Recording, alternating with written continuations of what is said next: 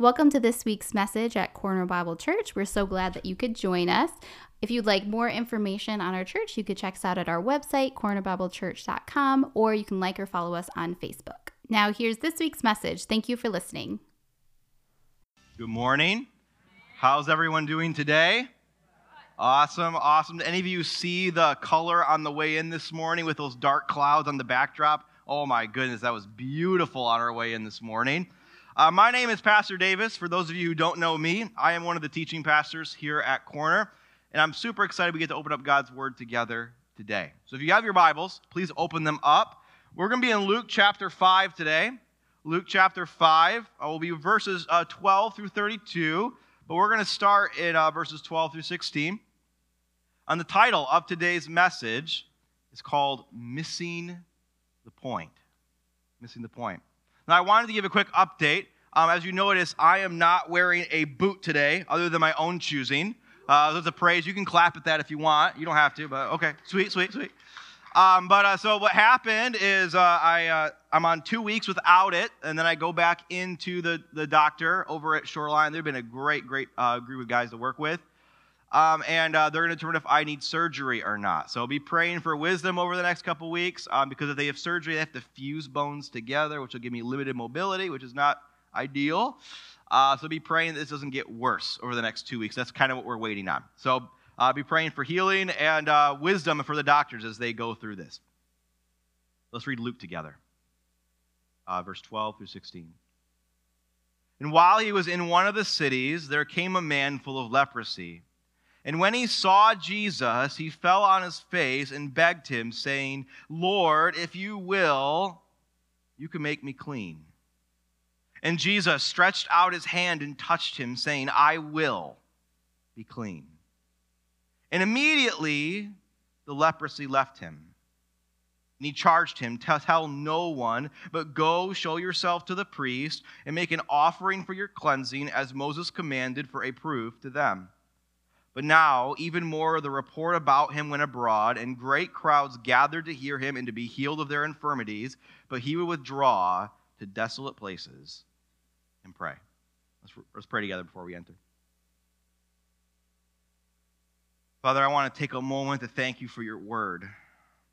As Mike just sang about and prayed about, that we thank you that the word became flesh, dwelt among us, provided a way back to you. We want to praise you for that. God, as we were worshiping this morning, one of the words that kept coming to my mind was just heaviness. I know there's a lot of people, probably even in this room this morning, that have been going through a lot. Things have been heavy. And God, we want to just pray that you lighten those burdens this morning. Give us the ability, as you say, to lay those things at your feet. See you as you are, not the distorted versions of you, but as you are. Remind us of your goodness this morning as we sang. Maybe some of us, for the first time, we see you as you are. Lift the fog from our brains. Help us peer into your word, see things new. Maybe we've read these passages 1,000 times, but God, help us see something new this morning. We leave this place not unchanged. In your name, amen. How many of you have ever had a friend tell you about something? Maybe it was a movie, maybe a book, maybe an album, and they really, really hyped it up for you. So they're like, this is really good. You got to check this out. You have to see this. And when you finally read that thing, saw that thing, listened to that thing, you were totally disappointed because of how much somebody had hyped it up for you. Anybody have that happen before? Okay, a lot of us. Now, I have an example of that I wanted to share. Was when I was in school growing up, every year we had a history class, and inevitably in that class, we would read about Mount Rushmore. And there was always these pictures accompanying it. Sometimes there'd be fireworks over top. It'd be these really close-up pictures. And I'm like, this looks amazing. this is huge. I have to see this for myself. And it became this thing. I was reminded every year of, I have to go see this Mount Rushmore. This looks absolutely stunning. As we carve like faces out of the side of a mountain. Like, that's insane, right? So one year, my parents are missionaries, and we were going out west to raise support at some churches. And we were going to be very, very close to Mount Rushmore. So we decided to take a small family vacation while we were out there. And we go out there, and it was really cool. The day we were there was the last surviving builder of Mount Rushmore that was still alive. He was in his 90s. He was signing books, autographs in the gift shop, and that was really cool. So we got to go see him and meet him. And we go out by the trail leading out to Mount Rushmore. We go back there. I laid my eyes on Mount Rushmore for the first time, and I was severely disappointed because it was way smaller than I expected. Now, that doesn't take away the beauty of Mount Rushmore. It's still an amazing feat. There's a lot of people that passed away while they were working on that. It's still an amazing feat, but because of my expectation that I had ramped up in my mind, I had made Mount Rushmore something that it wasn't.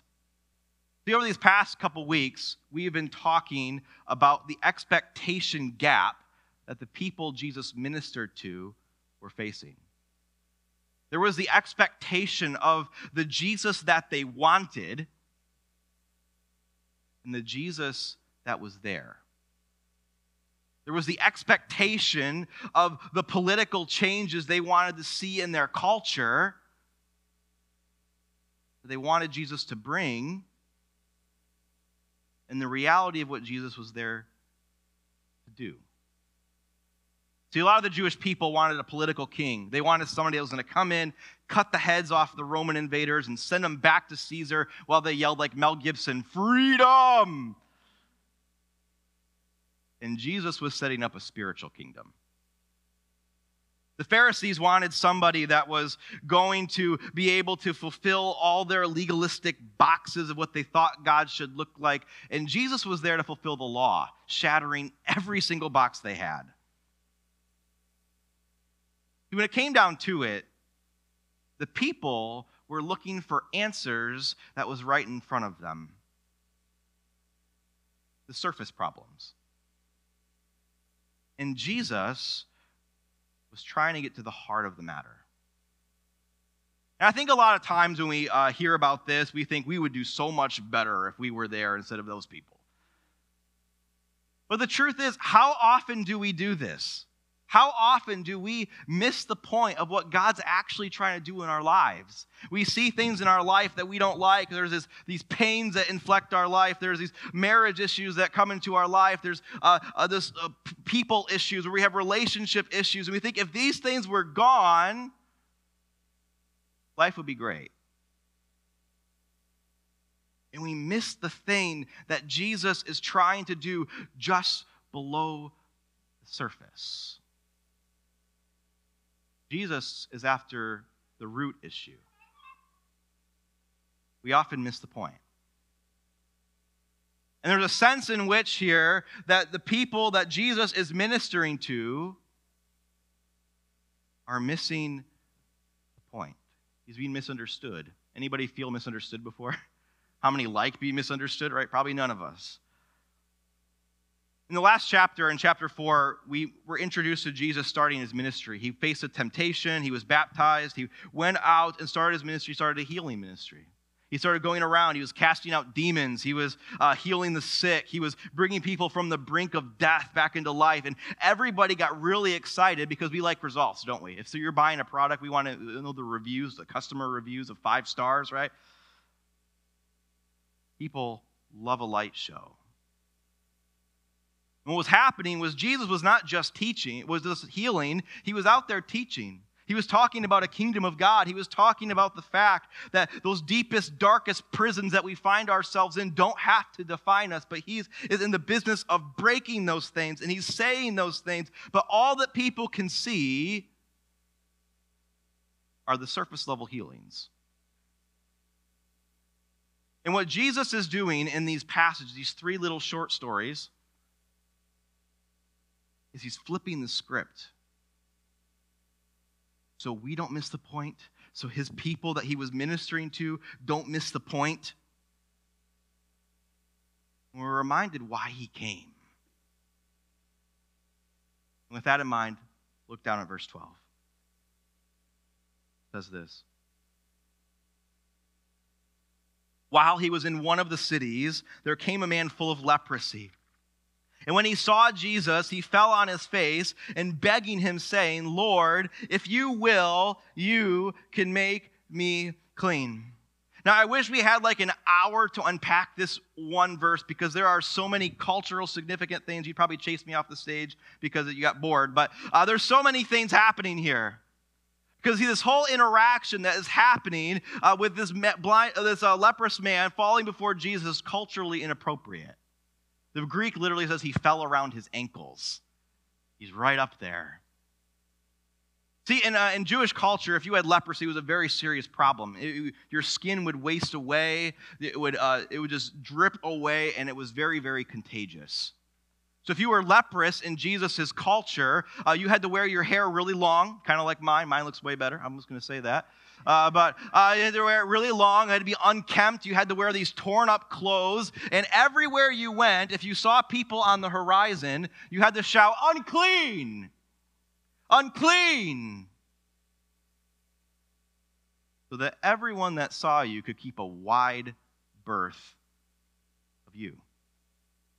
If you were leprous in this culture, you had to be a social pariah with zero human contact unless they also had leprosy. That's the situation here. And if you look back at your text at verse 12, it says this man is full of leprosy. This is not just a minor rash on his arm. This is his body. He's in rough shape. I often think sometimes when we think about these situations, we fail to get into the shoes of the guy that's going through this. Think about this guy for a moment. This guy probably hasn't seen people in years. This guy probably hasn't had a human touch in years. He hasn't had a hug in years. We're not told much about this guy, but it's very possible he had a family. It's probably very likely. He at least had parents. He might have a wife. He might have kids. He might even have grandkids at this point that he probably has not seen in years because of the isolation. How many of you guys remember when the COVID lockdowns ended and you like bum rushed Applebee's because you're like, I just want a burger in a booth, you know? That's what this guy's going through.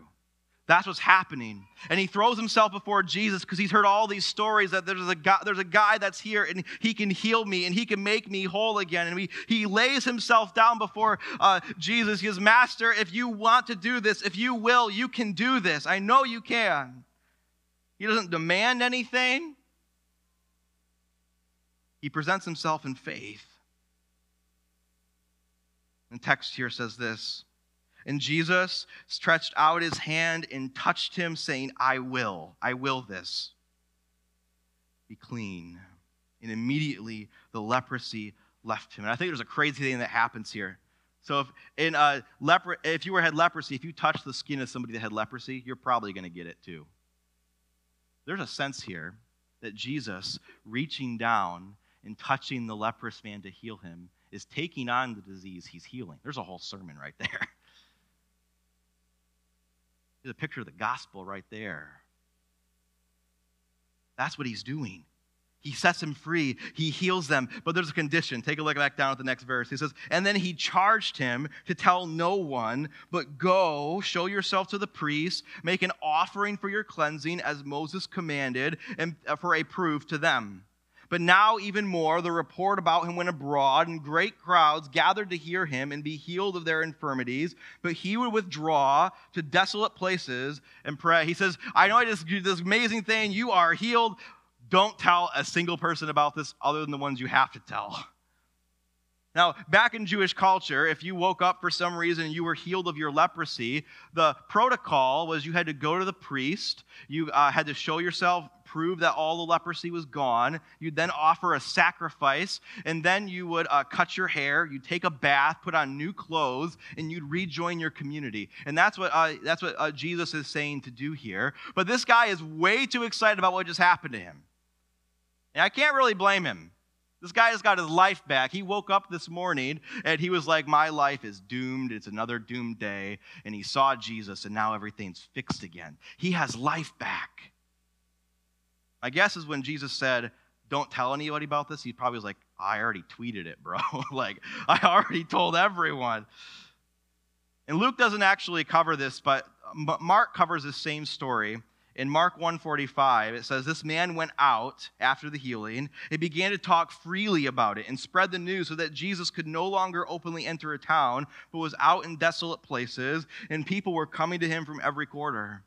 What this text reveals to us is that this guy, he went to Applebee's, he stood on his booth, and he's like, I'm healed. He went to the tavern, he's like, I'm healed. He went to the marketplace, I'm healed. He went to his family, hugged his family, he told everybody. And everybody knew. And the consequence of this was that now the story, this expectation of Jesus that was already present in the people as Jesus the healer, spread like wildfire. To the point where Jesus can no longer enter a town because of the pressing of the people to be healed rather than listen to the message. So Jesus was kind of cordoned off to desolate places and small villages, which is where our next mini story picks up. Take a look. It says this. On one of those days, as he was teaching, Pharisees and teachers of the law were sitting there who had come from every village of Galilee and Judea and from Jerusalem, and the power of the Lord was with him to heal. And behold, some men were bringing on a bed a man who was paralyzed, and they were seeking to bring him and lay him before Jesus, but finding no way to bring him in because of the crowd, they went up on the roof and let him down with his bed through the tiles in the midst before Jesus. We see some time has passed. Jesus is in a small village, probably in a house, and all the crowds gather to find him, and they're pressed into the house. Probably there's like standing room only, nobody can move. When I was in high school, I went to China on a missions trip, and we took the subways everywhere, and you were like pressed like this in those subways. You couldn't move a muscle. I picture it was kind of like that. And what happened, we see all these different characters that are introduced in this section. You have people that are trying to figure out who this Jesus guy was. You have people who are there just trying to figure out what the buzz is all about. People that are there trying to be healed. And there's the religious leaders that are present to figure out if this guy is a threat or not. All these people are here. And in this situation, we see another group of people enter. 4 friends carrying their paralyzed friend on a stretcher. And after they try and get in, they try and get around all the people, they realize they can't. One of the guys gets a harebrained idea. Now, how many of you guys have friends that get these harebrained ideas and sometimes they work and sometimes they don't? Okay? Anybody? Okay, I have a couple friends like that. If you're not raising your hand, you're probably the friend. And they realized something. See, most Jewish houses at this time had a staircase on the side of the house that went up to the roof because roofs were flat back then and used as a balcony. So they went up there, and they got the idea, well, let's tear the roof off, and then we'll lower them down on ropes. This will be great. So they start tearing off these tiles, throwing stuff away, trucking at the mortar. They're probably getting cuts everywhere to get to Jesus. And again, this is one of those scenarios I get distracted a lot when I'm reading the Bible. I wonder, what in the world did the people watching Jesus think in this moment, right? If you're out there, you're watching a sermon, and all of a sudden a tile just falls through the ceiling and 4 heads poke down, and then there's like this body just coming down like this. Like if I was preaching this morning and Don Pavis just comes through the ceiling, right? I'm probably going to freak out a little bit. That's crazy, right? I always wonder what happened after this body is lowered down next to Jesus, and maybe Jesus had to step out of the way to avoid getting hit. Everyone knows the expectation here. Jesus is a healer. He's going to heal this guy. He's going to fix us. We're going to see some light show happen here. And I picture the guy on the floor looking up at Jesus, looking back at the crowd looking at the guy on the floor, they're looking up at Jesus, the 4 heads poking down like what's going on. You know, all the eyes are trained on Jesus, what he's going to say next. They're all trained on him. And he answers. He says he sees their faith. Look at your next verse. He says he sees their faith, and he says, man or brother, your sins are forgiven. Your sins are forgiven. Now, this would have thrown every single person off because everybody at this point is expecting, pick up your bed and walk. Be healed. This guy's not healed yet. He probably tried. He probably, I can't move still. He says, your sins are forgiven. And what Jesus is doing here, he's making it painfully obvious. He's making it very abundantly clear why he's here. Jesus' mission on earth was not primarily going to be a faith healer who was going to show some parlor tricks. The bottom line was the Pharisees were fine with Jesus the healer. They're happy to see Jesus the healer. You can market that. You can rally people around that and send them to fight the Romans. They were not okay with Jesus claiming to be something else. See, in the Jewish mindset, the only person who could forgive sins is God. Only person. And what Jesus is saying here in this moment by forgiving this man's sin is he's saying, I am not the healer you think I am. I'm here to fix a deeper issue than our physical infirmities. And immediately the Pharisees complain. Take a look at your next verse. He says, and the scribes and the Pharisees began to question, saying, who is this that speaks blasphemies? Who can forgive sins but God? When Jesus perceived their thoughts, he answered them, why do you question in your hearts? Which is easier, to say your sins are forgiven, or to say rise and walk? But that you may know that the Son of Man has authority on earth to forgive sins, he turned to the man who was paralyzed. He says, I say to you, rise, pick up your bed, and go home. And immediately he rose up before them, and he picked up what he'd been lying on, and he went home, glorifying God. And amazement seized them all, and they glorified God and were filled with awe, saying, we have seen extraordinary things today. What Jesus does in this passage is he radically redirects a man's desperate attempt to be healed to remind this man, to remind everyone listening, to remind us his real purpose. His real purpose to meet the deeper need. No longer is he Jesus the healer only. He is Jesus the Savior. See, I think about this guy a lot that was paralyzed. He probably woke up that morning and thought, the worst thing about my life right now is my paralysis. If I could just get my paralysis fixed, I could run and play games with the kids, I could get a job, I could do all of these things. And Jesus obviously had compassion on that. He does have compassion on that. What Jesus emphasized was he was correcting the deeper need. The deeper need was that this man needed Jesus the Savior. At his core, he didn't need Jesus the healer. He needed Jesus the Savior. And see, I think one of the bottom lines is, in the American church, we get caught up with surface Jesus. I bet there's a lot of us in this room this morning, and I have been here myself. We woke up this morning, we're like, I know the biggest problem in my life. If I could just get through this marriage issue, if my spouse could just handle money the way I want them to, or they could just see things my way, or if my kids would just stop acting like that. Or maybe if that guy at work that drives me absolutely bonkers disappeared. Or maybe if this physical problem that I'm going to ceased, or maybe this emotional pain that's coming in from my relationships right now, maybe if that went away, all of these things we go through. We get caught on the surface issue. We get caught with the emotion at the surface. In my own life, I remember a season like this.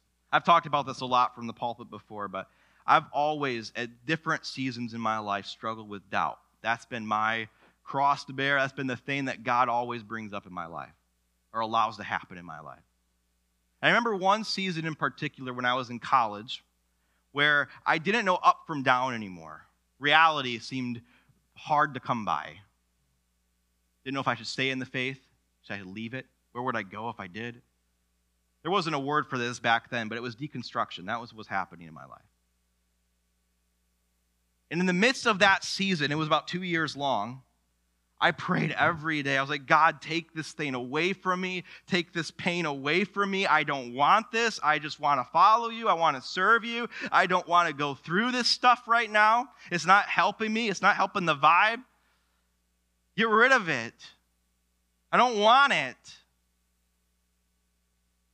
I was really using God like ibuprofen, right? Anybody use God like ibuprofen before to stop the pain that's going on right now? What I didn't realize till much later in my life, that if God answered that prayer in that moment, how detrimental that would have been for my spiritual health. How detrimental that would have been. In fact, I probably wouldn't be here, to be honest with you. At the core, I was missing the point. I was missing the point. Doubt wasn't my problem. That was never my problem. My problem was I relied on my own personal intelligence and wisdom to carry me through my life. That was my problem. And wisdom and intelligence can be a great thing, a blessing. But when we rely on it, you're going to come across a season in your life where wisdom and intelligence will not get you anywhere. That's going to happen to all of us. And God said, I need to take this away right now so you can depend on me. God was building character. He was building faith. He was building trust. He was building a reliance on him and not on my own. That's what he was doing in that season. Because God knows what it takes to get to our heart. And sometimes, to get to those desired outcomes, we have to go through some unimaginable circumstances. In our video that we watch every single week here for this series, the first question that Mike says on there, he's the voice on the video, is, who is Jesus? Who is Jesus? It's a simple question, but it is a profound question. Because our view of who Jesus is will determine a lot of things about our life. You have to answer that question. Why do we come to Jesus? Why do you come to church today? Why do you seek after God? Why do you open your Bible on a Monday morning or whenever you get to do that? Or why do you come to God? Are you seeking healing? Are you seeking some temporary relief from some pain? Are you just trying to get some stuff out of him? Or are you here to submit your life to him as Lord? Who's Jesus to you? The bottom line is Jesus didn't come to be a genie. Is he a healer? Absolutely. I have experienced miraculous healing in my own life. That's another story for another sermon. I had family members that have experienced it. Jesus does those things.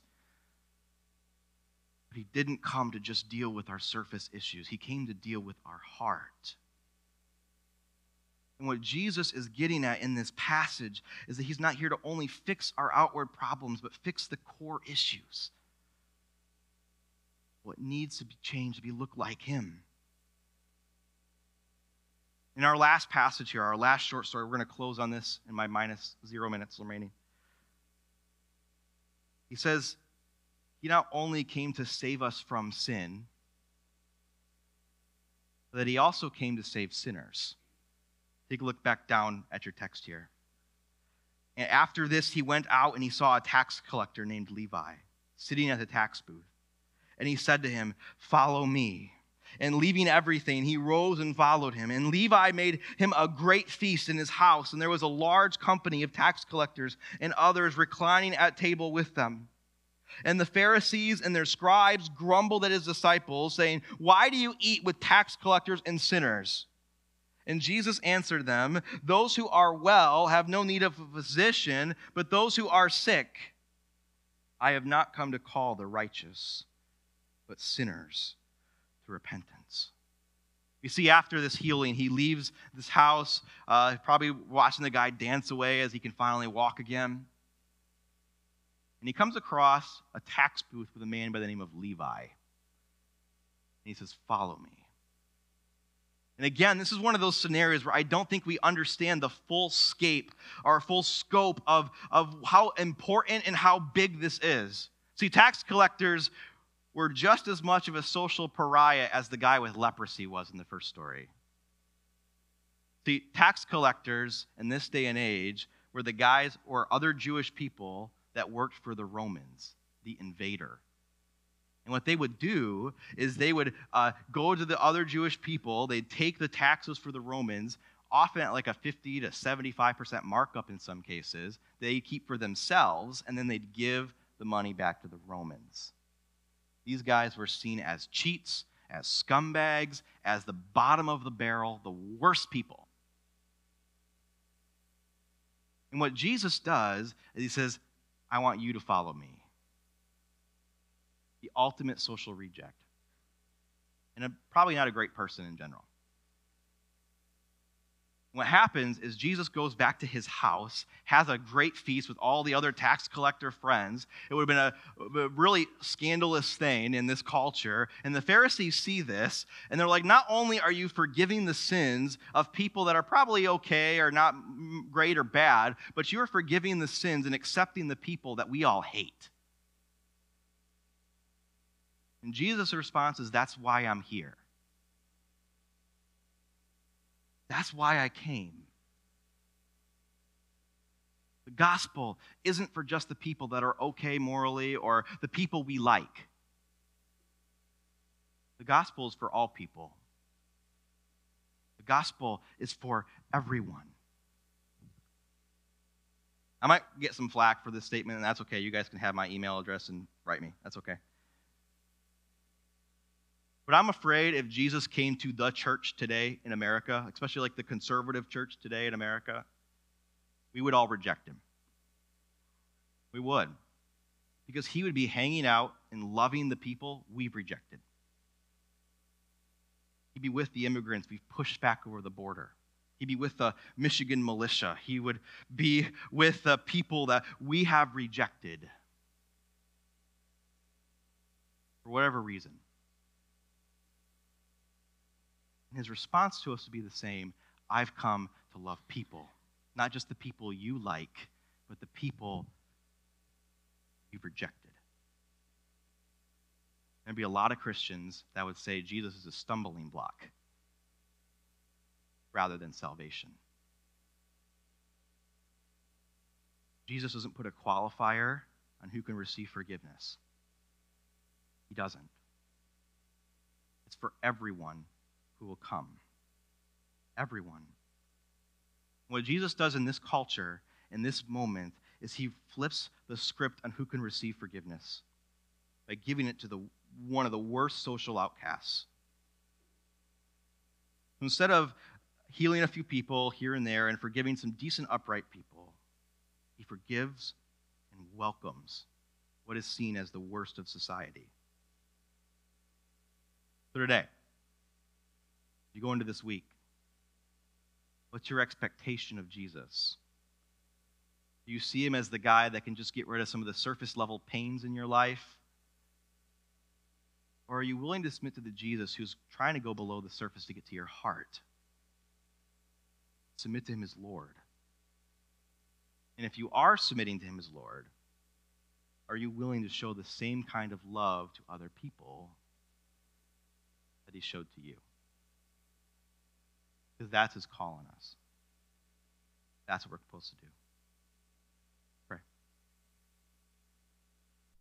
Thank you for joining us for this week's message here at Corner Bible Church. If you would like more audio resources, please follow us on Spotify, Apple Podcasts, or Google Podcasts. Or you can go online and visit us on our webpage at cornerbiblechurch.com.